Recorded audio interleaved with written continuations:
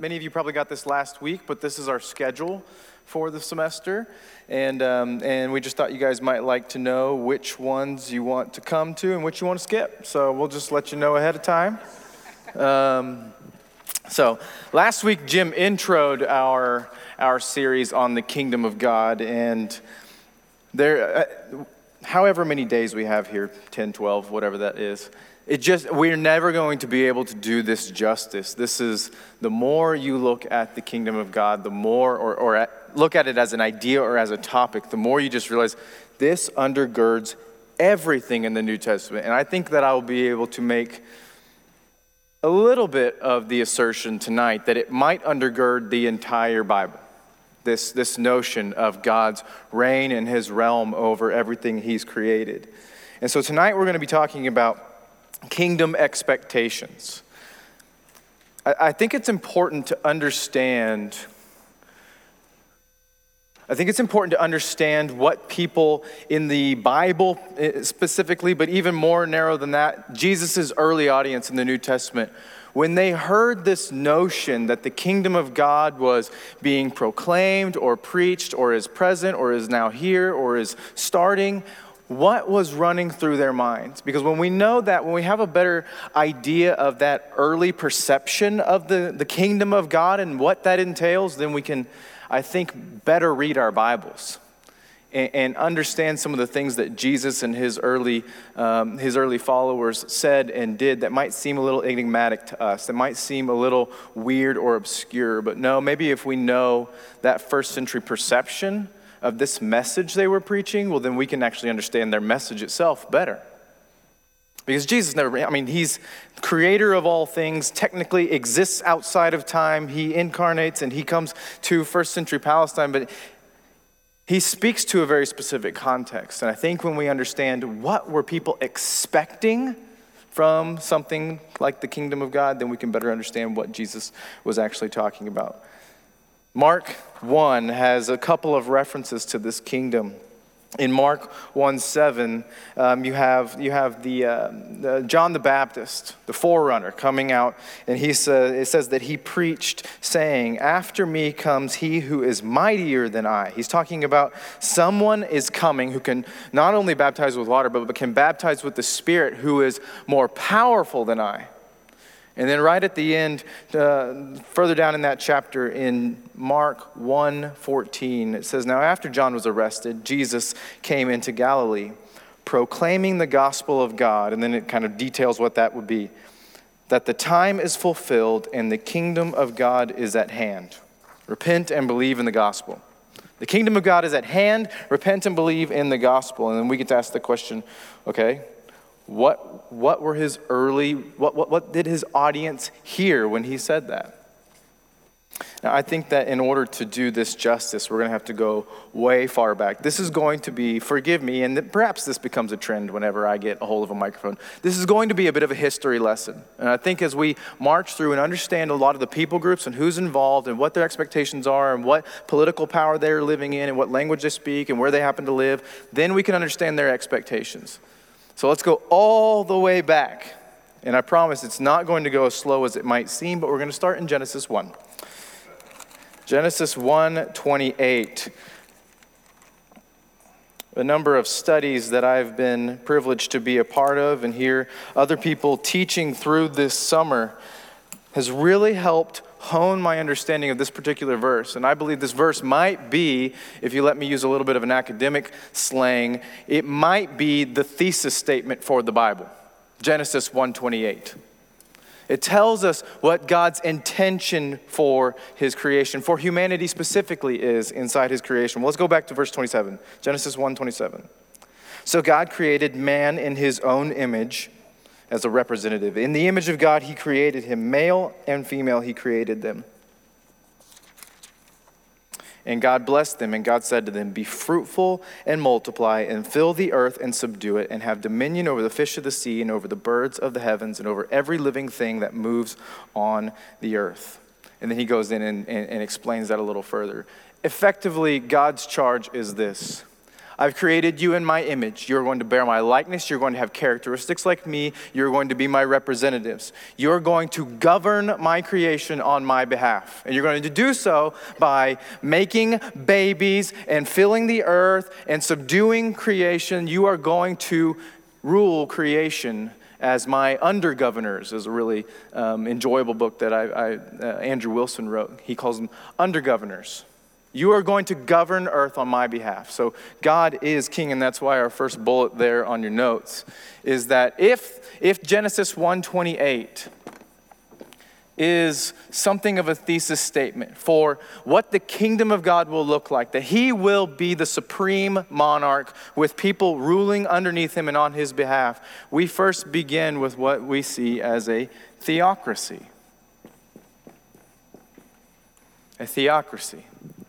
Now your notes here say, the kingdom of God is God's reign over his people and his entire created universe. That we talked about last week. In Genesis 2, God tasked Adam and Eve with governing the world on his behalf. They failed, and then God chose Israel to govern on his behalf as well. God was king with a kingdom of priests.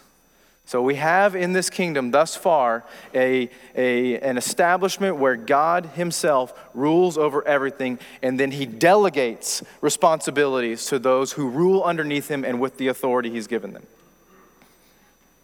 Now, like I said, Adam and Eve failed at this. We know that. And then in Genesis 12 and then in Genesis 15, God tells them, okay, this is how I'm going to restore what's been broken. This is how I'm going to redeem what's been lost. My kingdom it's not going to suffer in futility. I'm going to repair what has been broken. And so in Genesis 12, he makes a covenant with Abraham. And in 15, he describes a little more about that covenant. In 12, he says, I'm going to give you a large people. I'm going to give you a specific place, and I'm going to give you a great name. People, place, land. I'm going to give you these things. And then in Genesis 15, Abraham is saying, I know that's what I'm supposed to expect, that you are going to come through on your promises, but I don't see that. And God comes in and says, look toward heaven. This is Genesis 15:5. And number the stars if you're able to number him. Just daring him. Count them. Try if you must. Just like that, that's how numerous your offspring will be, God says. And then he puts Abraham into a deep sleep. And then down in verse 13, know for certain that your offspring will be sojourners in a land that is not theirs and will be servants there. And they will be afflicted for 400 years. But I will bring judgment on the nations that they serve. And afterwards they will come out with great possessions. Now there's an idea there that is going to, I actually just now found this thread about 30 minutes ago. This notion that all throughout the scriptures, when God describes his kingdom, it is in the context of judging those nations who oppose his people. It's amazing. He will judge those who have afflicted them for 400 years.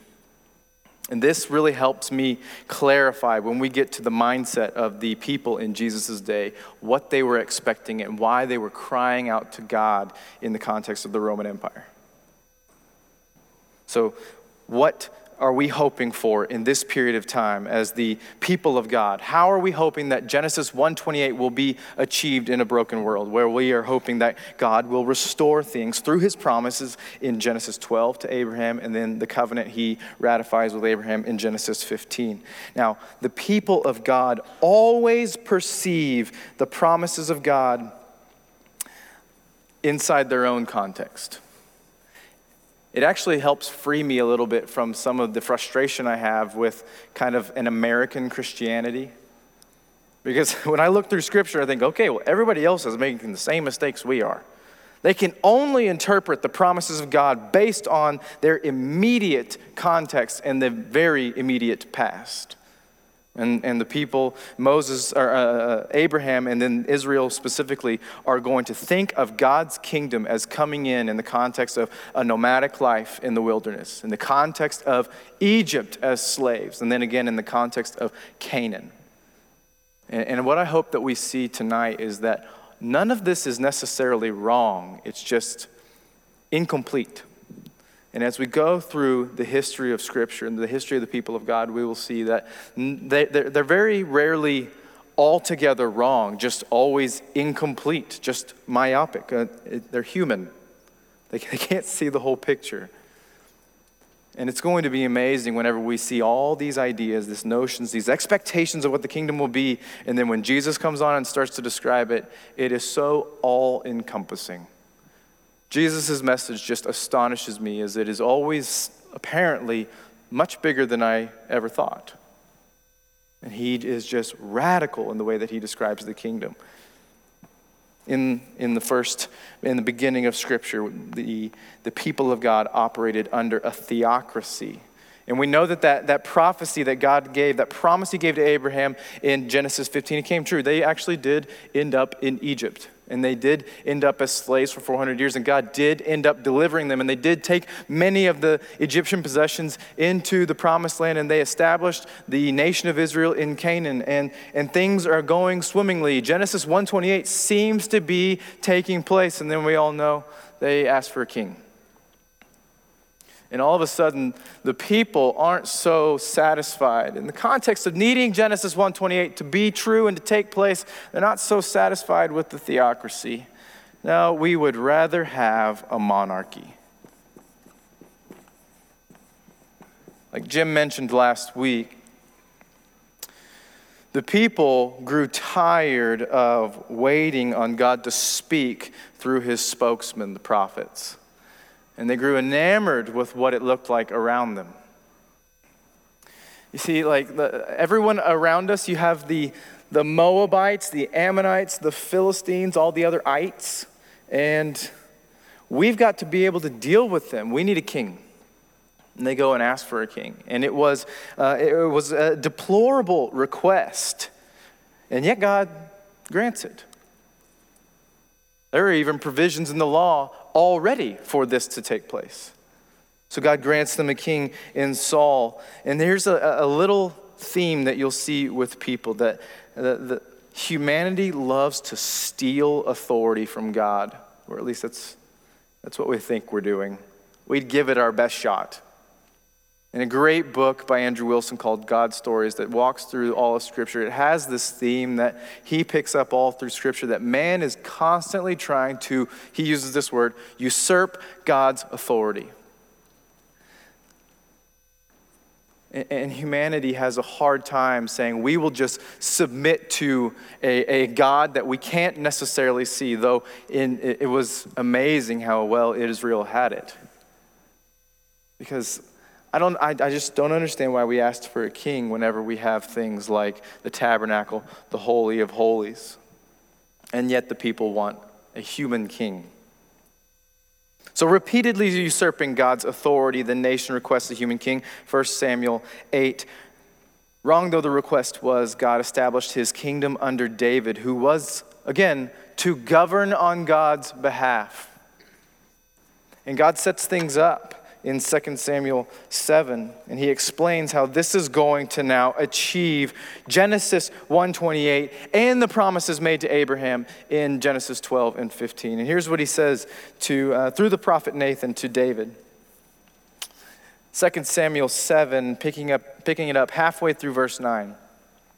I will make for you, David, a great name, like the name of the great ones of the earth. And I will appoint a place for my people Israel and will plant them so that they may dwell in their own place and be disturbed no more. And violent men shall afflict them no more as formerly from the time that I appointed judges over my people Israel. And I will give you rest from your enemies. Moreover, the Lord declares to you that the Lord will make you a house. When your days are fulfilled and you lie down with your fathers, I will raise up your offspring after you, who shall come from your body, and I will establish his kingdom. He shall build a house for my name, and I will establish the throne of his kingdom forever. Kingdom expectations have now been expanded. Now God is going to, through this man, establish a kingdom, an eternal kingdom. So even though the monarchy began as a wicked idea, God comes in through David and redeems it and says, actually, I'm going to really use this Kingdom expectations have changed again. So if in the theocracy, we were doing it in the context of Canaan and of Egypt, and we had such markers of the kingdom as the tabernacle and the Holy of Holies, or the Ark of the Covenant. In the monarchy, we will do it in the context of the Philistines, the Ammonites, the Moabites, all the other ites. And we will do it now with a palace. And you'll see with his son, a temple. These are your visible manifestations of God establishing his kingdom. I'll do it through an ark and through a tabernacle. And then I'll do it through a palace and a temple. And the people of God are continuing to look to these things for the hope of their deliverance from the brokenness and the promise of Genesis 1:28 coming true. That God will make us, he will use us to create a kingdom of priests that fill the earth and subdue it and live in a righteous way. But even this didn't go as planned. Because on your next line down, you see Israel, because the kings couldn't do this well, they go into captivity.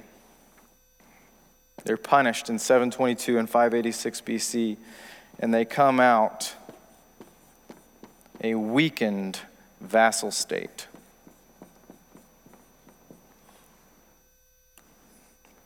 Second Kings, towards the end of the book, describes what went wrong, but basically the kings were held responsible for the nation of Israel. They went after foreign gods. They didn't tear down the shrines they were supposed to. They didn't follow God and serve him and govern on his behalf. They didn't carry forward the kingdom of God. And God punishes them. In 722, the north falls. Assyria comes in, conquers them, takes the best and the brightest off into captivity, and then the rest they leave there, and they bring in their own people and intermarry and basically water down the bloodlines. That's a good way to ruin a nation, is to water down the bloodlines. New Testament calls them Samaritans. 586 BC, the south falls. See, not only could these kings not hold the nation together, even after the Civil War, they couldn't hold on to the thrones they had created. And the south falls, and Babylon takes them into captivity. You see, Israel was not functioning as proper representatives, as proper governors, as kingdom of priests. They were polytheistic and terribly so. And God punishes them, takes them into captivity.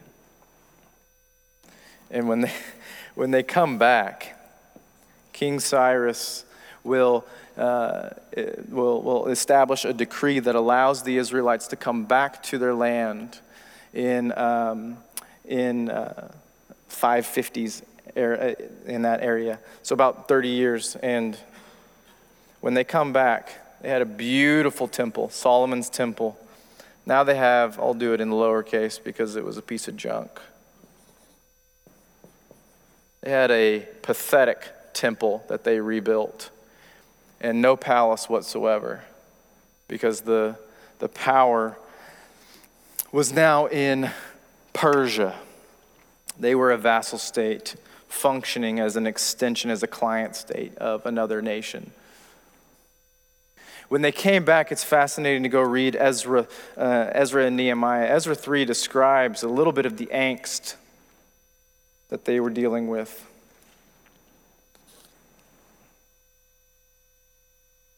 So they come back in, and Zerubbabel kind of works about to rebuild a temple. They lay a new foundation. It's nothing even remotely close to the old temple. As far as scale or grandeur, it is pathetic. They lay, and all the younger people are just so excited. We got a temple. So excited. And here's how Ezra 3 describes it.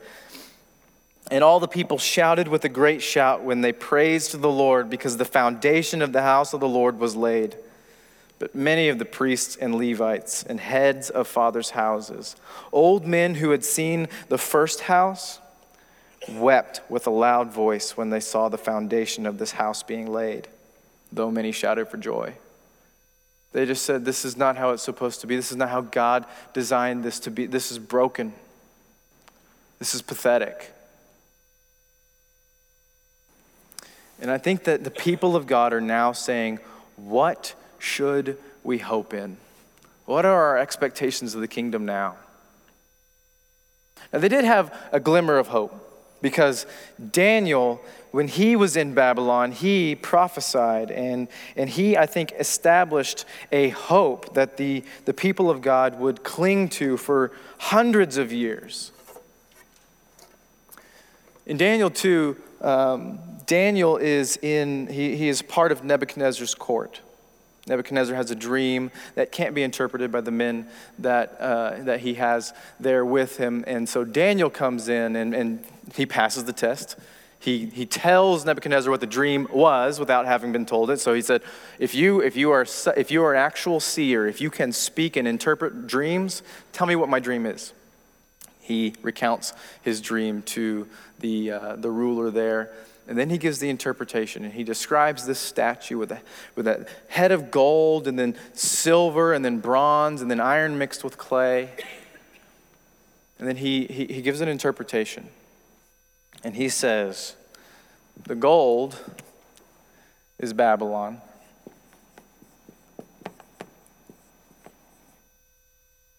The silver is the Persian Empire, the Medo-Persian Empire. The bronze is the Greek Empire. And then the iron and the clay, that will be the Roman Empire. And Daniel says, and this is where Israel again has this beautiful hope to cling to. He says, that's going to get crushed, that's going to get crushed, that's going to get crushed, and that's going to get crushed by a rock that will crush these and in so doing become a mountain.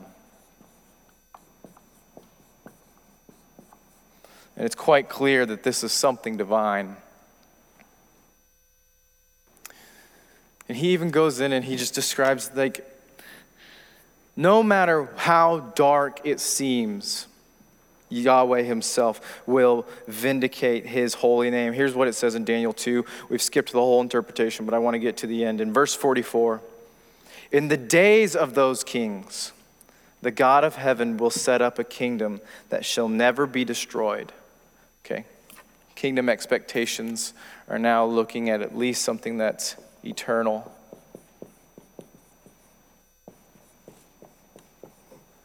Will never be destroyed. Nor shall the kingdom be left to another people. It shall break in pieces all those kingdoms and bring them to an end, and it shall stand forever. Just as you saw that stone was cut from a mountain by no human hand, that means a divine creation, and that it broke in pieces the iron, the bronze, the clay, the silver, and the gold. A great God has made known to the king what shall happen after this. The dream is certain, and its interpretation is true. Daniel comes in and says, the kingdom of God is going to judge these nations, and it is going to establish that eternal throne promised to David in 2 Samuel 7. And it's to this prophecy that I have to believe the people of God clung to in hope. Now, this prophecy was about 600 BC. Just a little bit before the Jerusalem finally fell to Babylon. I just have to, when they come back and they build this little joke of a temple in Ezra and Nehemiah, and they're rebuilding the walls of Jerusalem, I just have to wonder, do the people that know about this prophecy look at it and say, really? This is what's happening?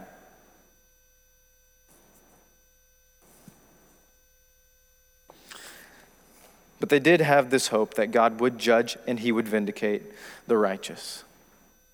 Which brings me to where I want to spend the most of our time today.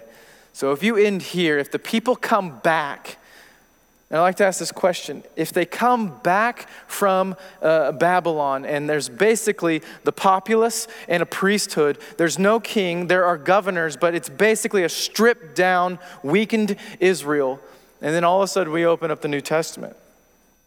And you have the Pharisees, the Sadducees, the Essenes, the Zealots, the Herodians. You have Rome. What happened? Because my Old Testament ended, and it looked very different than this. We have another temple now, and it's even bigger than Solomon's. What happened?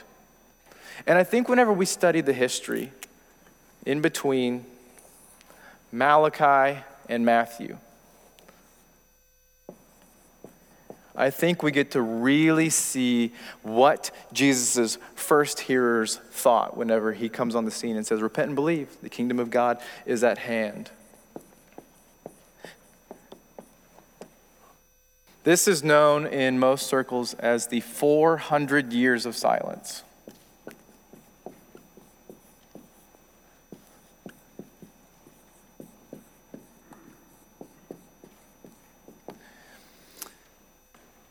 God, he didn't really speak through prophets, writing prophets specifically in this time period. That's why we don't have these books in our Protestant Bibles.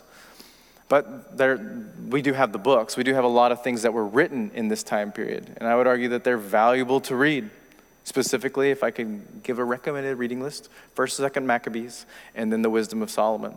Not because they're divinely inspired, I don't believe they are, but because they're incredibly helpful. They're incredibly helpful for understanding the first century Jewish mindset. Now, here are some of the factors that we're dealing with in this particular time period. You have there at the bottom of your notes, in the 400 years of silence, you have the coming of Hellenism, which is basically a phrase that means to make something Greek, to Greekify things.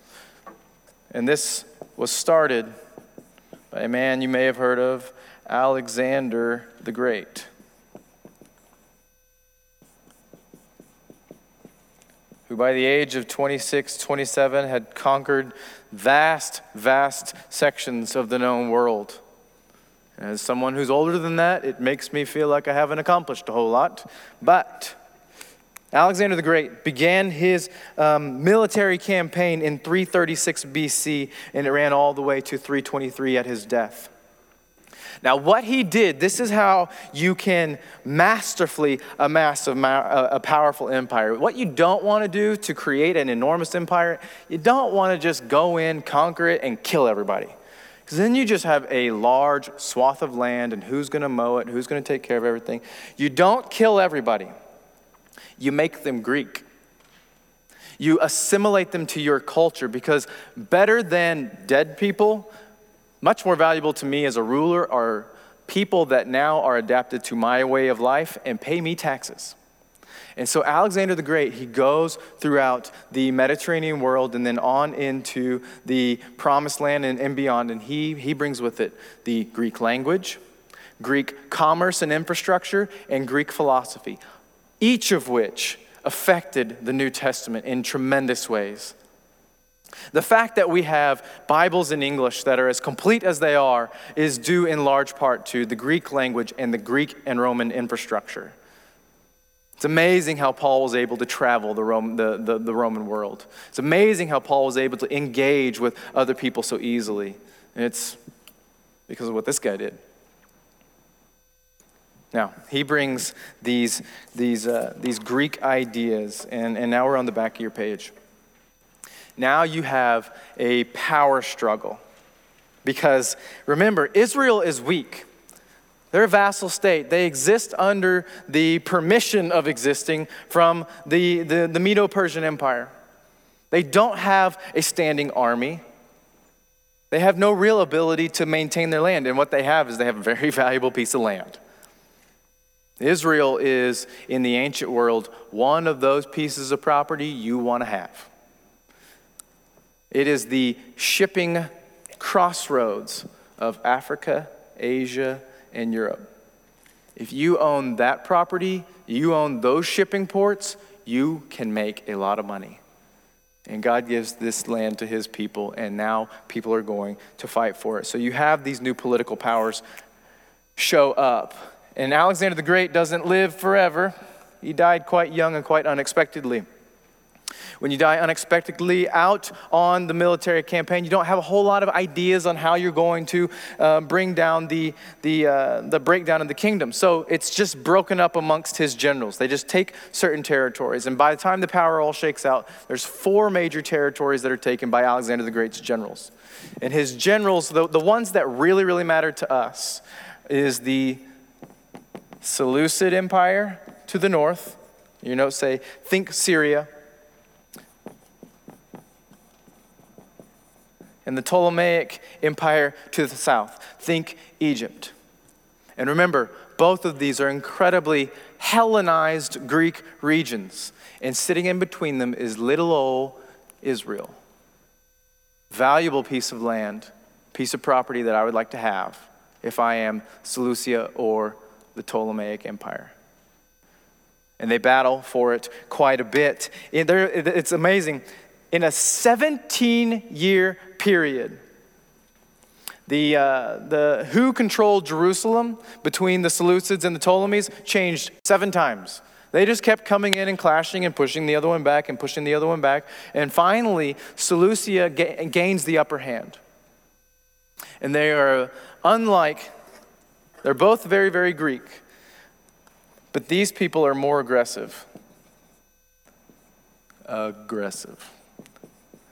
don't know if that's right, but the Seleucids are more aggressive, and they want to come in and they want to force the Israelites, force the Jewish people to be more Greek. And they want to do so at the expense of the Jewish religion.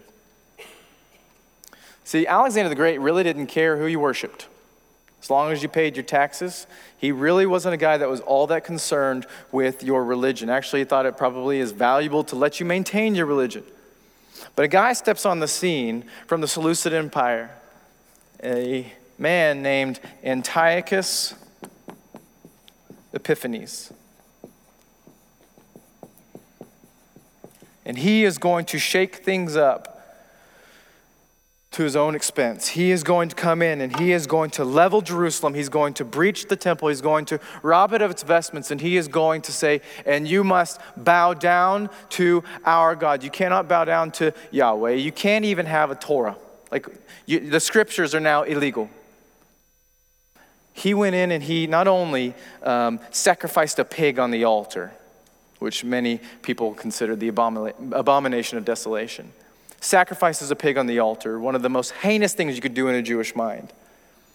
Not only that, he comes in and he maims the priests, he cuts them, which invalidated them from being able to go in and worship.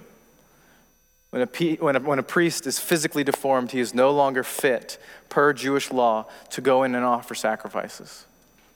And here's the problem. Who's going to go? If our priests, and if particularly our high priests are maimed and no longer fit to go into God's presence, who's going in on the Day of Atonement? Who's going to offer sacrifices for the sins of the nation? We have a problem. We have the Israelites no longer have the ability to sit underneath this kind of oppression. And while many of them did find it just advantageous to go with the Hellenization and become as Greek as possible and go with the path of least resistance, there was one family, one very, very important family, the Hasmonean family, that just said, we're not going to do that. The Hasmonean dynasty came in, and the patriarch of this family, his name is Matthias the Hasmonean. And so now we're underneath your notes there under the Maccabean revolt. Ran from 164 to about 63 BC. This family, Matthias said, no, I am clinging to my hope of the kingdom of God. I'm clinging to the fact that he will vindicate and judge the nations around us. I am clinging to the fact that his righteous messenger, his suffering servant will come. And I am not doing this. And here is those books that I said we don't have in our Bibles. I got one right here. Second Maccabees is, it records a prayer that would have described the sentiment of this particular time period.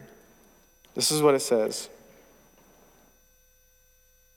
O Lord, Lord, God, creator of all things, you are awe-inspiring and strong and just and merciful. You alone are king and are kind.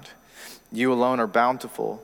You alone are just and almighty and eternal. You rescue Israel from every evil. Think of this in the context of being oppressed by a foreign army trying to make you bow down to their gods and make it illegal to bow down to your own.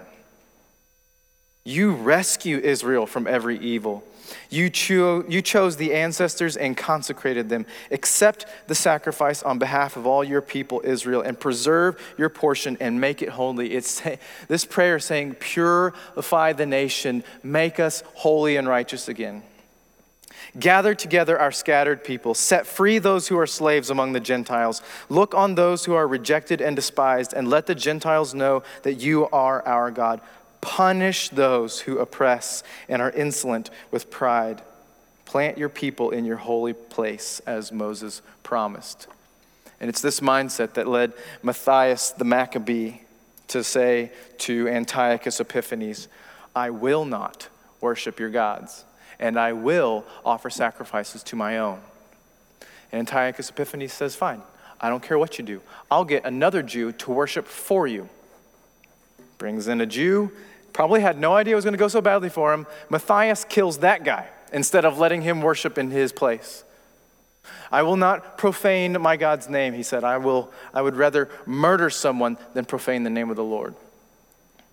And Matthias starts a revolt, and he takes his family out into the desert to kind of figure out what they're going to do. Matthias, shortly thereafter, dies, and his sons, Simon and Judas Maccabeus, become very important players now. Simon is going to lead, and he's going to fulfill the office of high priest for a little while. Judas Maccabeus, his name Maccabee means the hammer, so he's a warrior. He comes in and he fights the Seleucids and he pushes them back and he pushes them out. And after a short period of war, he now controls the kingdom. He eventually gets the borders of Judea almost back to the borders of Solomon. Are we seeing this happen? Are the kingdom expectations taking place, the people are wondering? Is it coming through the Hasmonean dynasty? Is this the one the Lord is going to use to instill his kingdom and take everything back? Is Genesis 1:28 going to happen? And I have to wonder, when the dust all settles and our nation is now sovereign, we're no longer under foreign army's thumb, there is one hiccup. And it's the high priesthood. The high priesthood is all messed up. Because we're going way back. So you have the high Zadokite priesthood. I am going to do my best not to bore you guys to death with this, but Zadok was the high priest during Saul's reign. The high priesthood is not something you could go to school to become. You couldn't be elected high priest. High priest, the office of the high priest is a family affair. It comes down through ancestral lines. High priests were important at the high holidays. That would be the Passover, Pentecost, and the Tabernacles. No, Feast of Booths, whatever the fall festival is. The high priest would function as a very important player in those, but his most important function was the one who would go in each year on the Day of Atonement and offer sacrifices for the nation. He might even need to separate himself for a week beforehand to make sure that he is clean and ritually pure to go in and offer the sacrifices. And God had a very specific line of men, and his ancestors would be the high priests. And Zadok is Saul's high priest. And the first thing that good King David does whenever he takes the throne finally is he selects his own high priest. He doesn't depose Zadok, he has two of them. That's just, when David selected Abiathar to function as a co-high priest, the high priesthood was messed up. Now his son Solomon, wicked though he was, got rid of Abiathar and made sure that Zadok was the lone high priest. And this is important because all down through the history of Israel, someone in Zadok's line is in the office of the high priest. Becomes a problem whenever the last legitimate high priest, Onias III, is deposed and killed by this man. He's gone.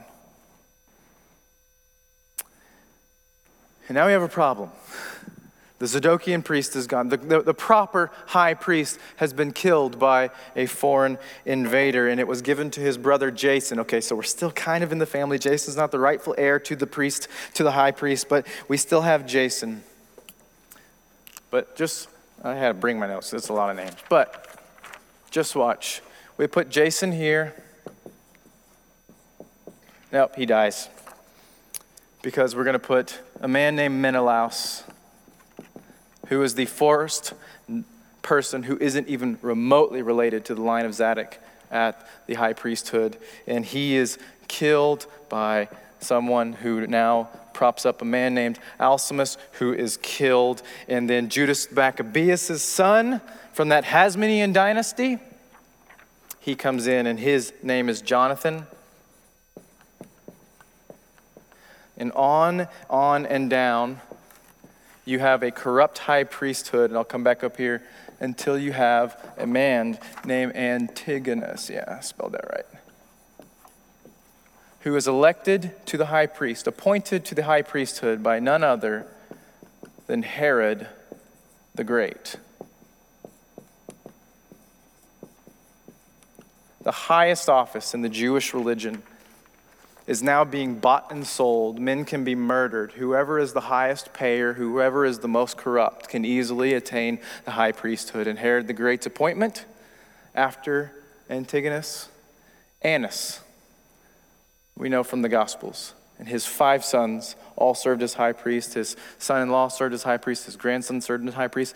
What you see is that the high priesthood is taken from the rightful family, and it is now going to the highest bidder. We are buying and selling religion now. So even though this family did a lot of good, I don't know if a high priesthood that looks like that starts to fulfill this and starts to look how Daniel described it here.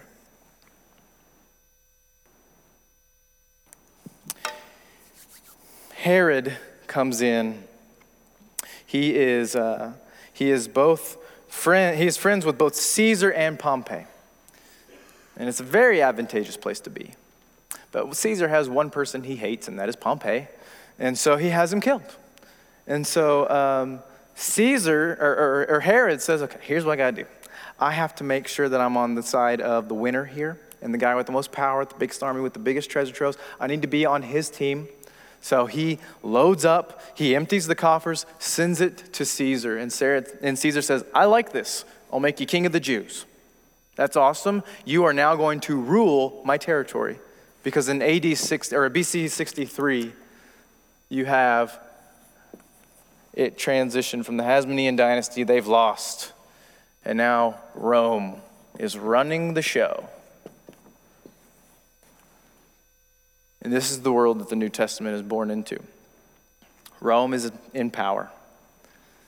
The high priesthood, the most venerated office in the Jewish religion, is bought and sold by whoever can get whoever else killed. We have no Davidic king. We are again subject to another nation.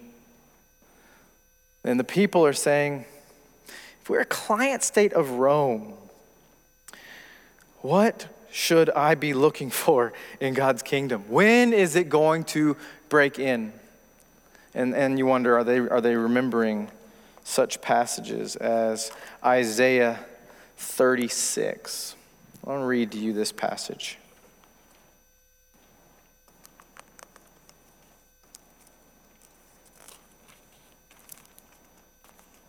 Sorry.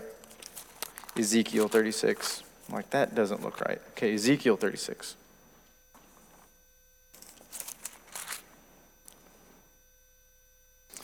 These are the kind of words that continue to give the people hope.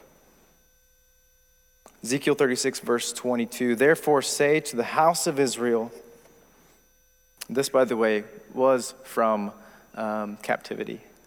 Thus says the Lord God, it is not for your sake, O house of Israel, that I'm about to act, but for the sake of my holy name, which you have profaned among the nations to which you came. And I will vindicate, there's that judgment word, I will vindicate the holiness of my great name, which has been profaned among the nations, and which you have profaned among them. And the nations will know that I am the Lord, declares the Lord God, when through you I vindicate my holiness before their eyes. I will take you from the nations and gather you from all the countries, and I will bring you into your own land. I will sprinkle clean water on you, and I shall be clean, and you shall be clean from all your uncleanness. You have judgment, vindication, people being made righteous. This is the kingdom that they're hoping for. And from all your idols I will cleanse you. And I will give you a new heart, and a new spirit I will put within you. And I will remove the heart of stone from your flesh and give you a heart of flesh. And I will put my spirit within you and cause you to walk in my statutes and be careful to obey my rules. You shall dwell in the land that I gave to your fathers, and you shall be my people, and I will be your God. God, I think he's saying, don't worry about this. This is coming back. The kingdom will look how it intended to look. You will be my people, and I will be your God. And it's that hope that they're clinging to in the ancient world, in first century Palestine, when they're sitting under the thumb of the Roman Empire with no king and corrupt high priesthood. Now, let's wrap up by talking about the people here and how they would have understood the kingdom, or at least expected the kingdom to come. You have first the Herodians. This would be Herod the Great and those who came after him. These men are, Herod the Great is from Idumea, so just south of Jerusalem. He isn't necessarily a Roman import, but he is connected with Rome. He's under the rule of Rome. He's an extension of Rome. And he is a man whose only aim is to make sure he maintains peace and continues to send taxes to Rome. For him, for the Herodians, the kingdom of God is now. Why would I want anything else? I mean, complete power. To him, like, his greatest hope is Rome. And very closely aligned with him would have been the high priests. And you have in parentheses the Sadducees. Two primary groups in the New Testament that were at least the religious elite. The Sadducees and the Pharisees. The Sadducees are those who jumped all over. They were terribly Hellenized. They had this really Greek way of thinking that denied the value of the physical and elevated the value of the spiritual, of the otherworldly, of the mental, of the mind, of the cognitive nature. And so it's no wonder that these men, they would go with the most powerful, the most intelligent, those who could affect their will on people. And it's no surprise then that the Sadducees had no space in their belief system for a silly idea like the resurrection. For them, the kingdom was now as well. For them, like, we're going to stay with Rome too. We are going to, the Sadducees were a small group of very wealthy families that controlled things very well.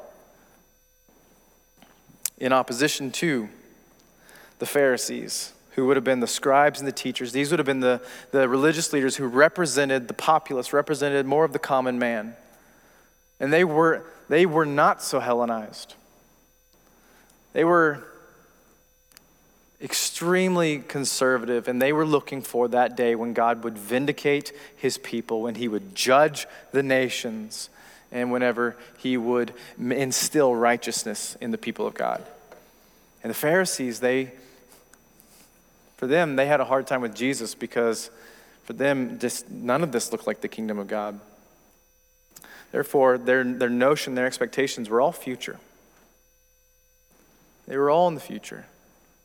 If the Sadducees could be, if they were in the back pocket of Rome, the Pharisees were the ones that separated themselves from Rome. They wanted to retreat and to hide themselves in the law, so much so that they would make new laws about the law. They loved the law. We're just going to be as righteous as we can, and in so doing, bring on the kingdom of God. He will vindicate the righteous people, and he will judge those who don't follow him. And what I love is that Jesus walks in and he challenges all of that. He says, okay, the Herodians, they are Roman extensions, and they're really satisfied with the way things are now. Sadducees, though they pretend to be followers of Yahweh, they really seem to follow Rome as much as anything. Again, for them, kingdom expectations are now. The kingdom is here and now. The Pharisees are so otherworldly, they have no notion of what Jesus might mean whenever John the Baptist says someone more powerful is coming, and Jesus says the kingdom of God is at hand. They would say, really? Because that's awesome. That's what we've been praying for. That's what we've been hoping for. This doesn't look like it. It's that mindset that when Jesus works miracles and feeds 5,000 people, they want to make him king. Because they said, there's no space in our understanding for the kingdom of God while Rome is in charge. We need a king that's going to deal with this. We need to go back to the Hasmonean dynasty. Let's make sure we get the high priesthood right. But they did a really good job of running off those who oppress God's people. We need that, Jesus. We're going to make you king. And Jesus says, absolutely not. Even Peter can't get this through his head.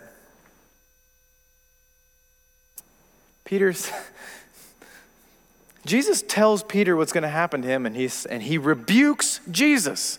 That is not what the kingdom of God looks like, Jesus. And Jesus says, yes, it is. Get behind me, Satan. That's not how this is going to work.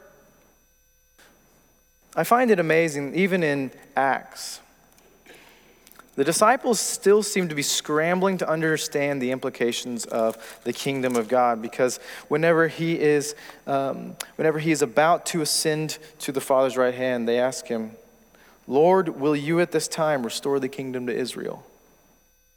They're still thinking, we've got to deal with what Rome is still the problem. We need our kingdom back.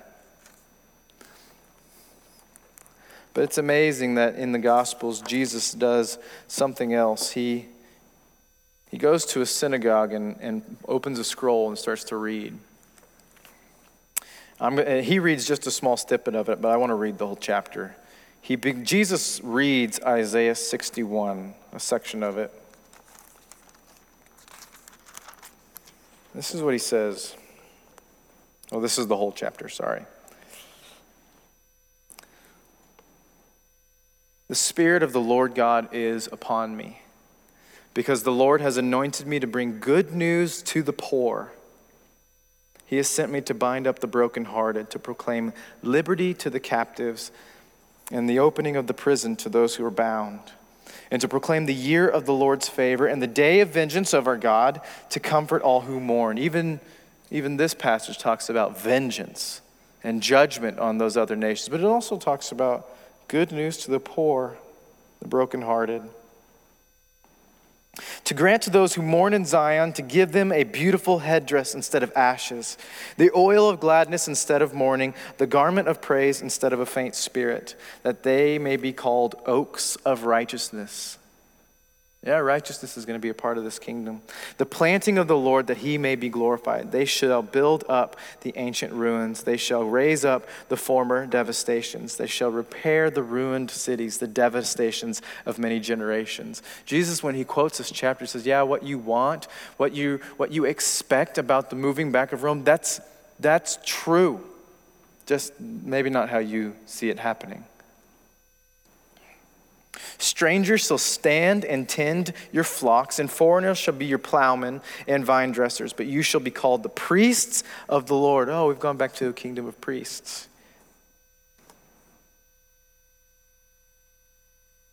They shall speak of you as the ministers of our God. You shall eat of the wealth of the nations, and in their glory you shall boast. Instead of your shame, there shall be a double portion. Instead of dishonor, they shall rejoice in their lot. Therefore, in their land they shall possess a double portion. They shall have everlasting joy.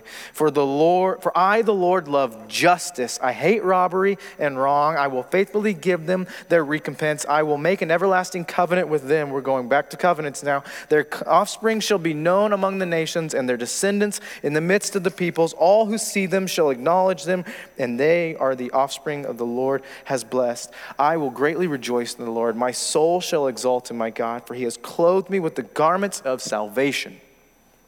He has covered me with the robe of righteousness, as a bridegroom decks himself like a priest with a beautiful headdress, and as a bride adorns herself with her jewels. For as the earth brings forth its sprouts, and as a garden causes what is sown in it to sprout up, so the Lord God will cause righteousness and praise to sprout up before all the nations. And Jesus, he reads a section of this and sits down and says, yeah, this has been fulfilled today.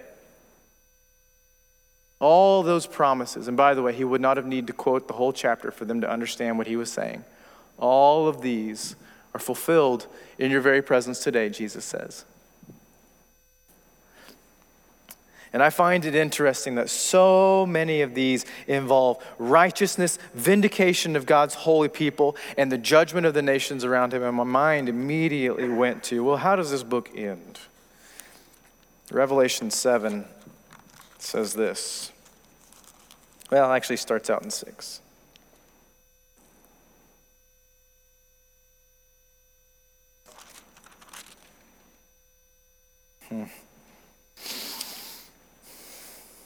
Revelation 6, verse 9. When he opened the fifth seal, I, John, saw under the altar the souls of those who had been slain for the word of God and for the witness they had borne. Tell me if this sounds like the people of Israel. They cried out with a loud voice, O sovereign Lord, holy and true, how long before you will judge and avenge our blood on those who dwell on the earth? The people of God, when Jesus came in to proclaim the kingdom, they felt that vengeance ought to be taken on those who were oppressing God's people. They were each given a white robe and told to rest a little longer until the number of their fellow servants and their brothers should be complete, who were to be killed as they themselves had been. That's such a helpful reminder when I think that maybe the kingdom should just be finished. Given your white robe of righteousness, just rest a little while longer. I'm still working. That chapter ends with this beautiful, beautiful hymn. Revelation 7, verse 13. Then one of the elders addressed me, saying, Who are these, clothed in white robes, representing their righteousness, and from where have they come? I said to him, Sir, you know. And he said to me, These are the ones coming out of the great tribulation. They have washed their robes and made them white in the blood of the Lamb. Therefore, they are before the throne of God and serve him day and night in his temple. A lot of these images are coming back. And he who sits on the throne will shelter them with his presence. They shall hunger no more, neither thirst any more. The sun shall not strike them, nor any scorching heat. For the Lamb in the midst of the throne will be their shepherd, and he will guide them to the springs of living water. And God will wipe away every tear from their eyes. I'm convinced that the Bible actually says, yeah, all of your small versions of what the kingdom should be, it's all kind of true and more. And Jesus just says, trust me with this. And he shows up in dusty little Palestine and starts to preach, repent and believe, for the kingdom of God, the kingdom of heaven is here. And when we understand that through their eyes, that you can understand why the crowds latched onto Jesus so quickly. Why they followed after this man who could heal and who could work miracles and who could speak with such authority. Next week, we will actually deal with the office of the Messiah in particular and how he is going to fit in and fulfill the kingdom of God. You are dismissed.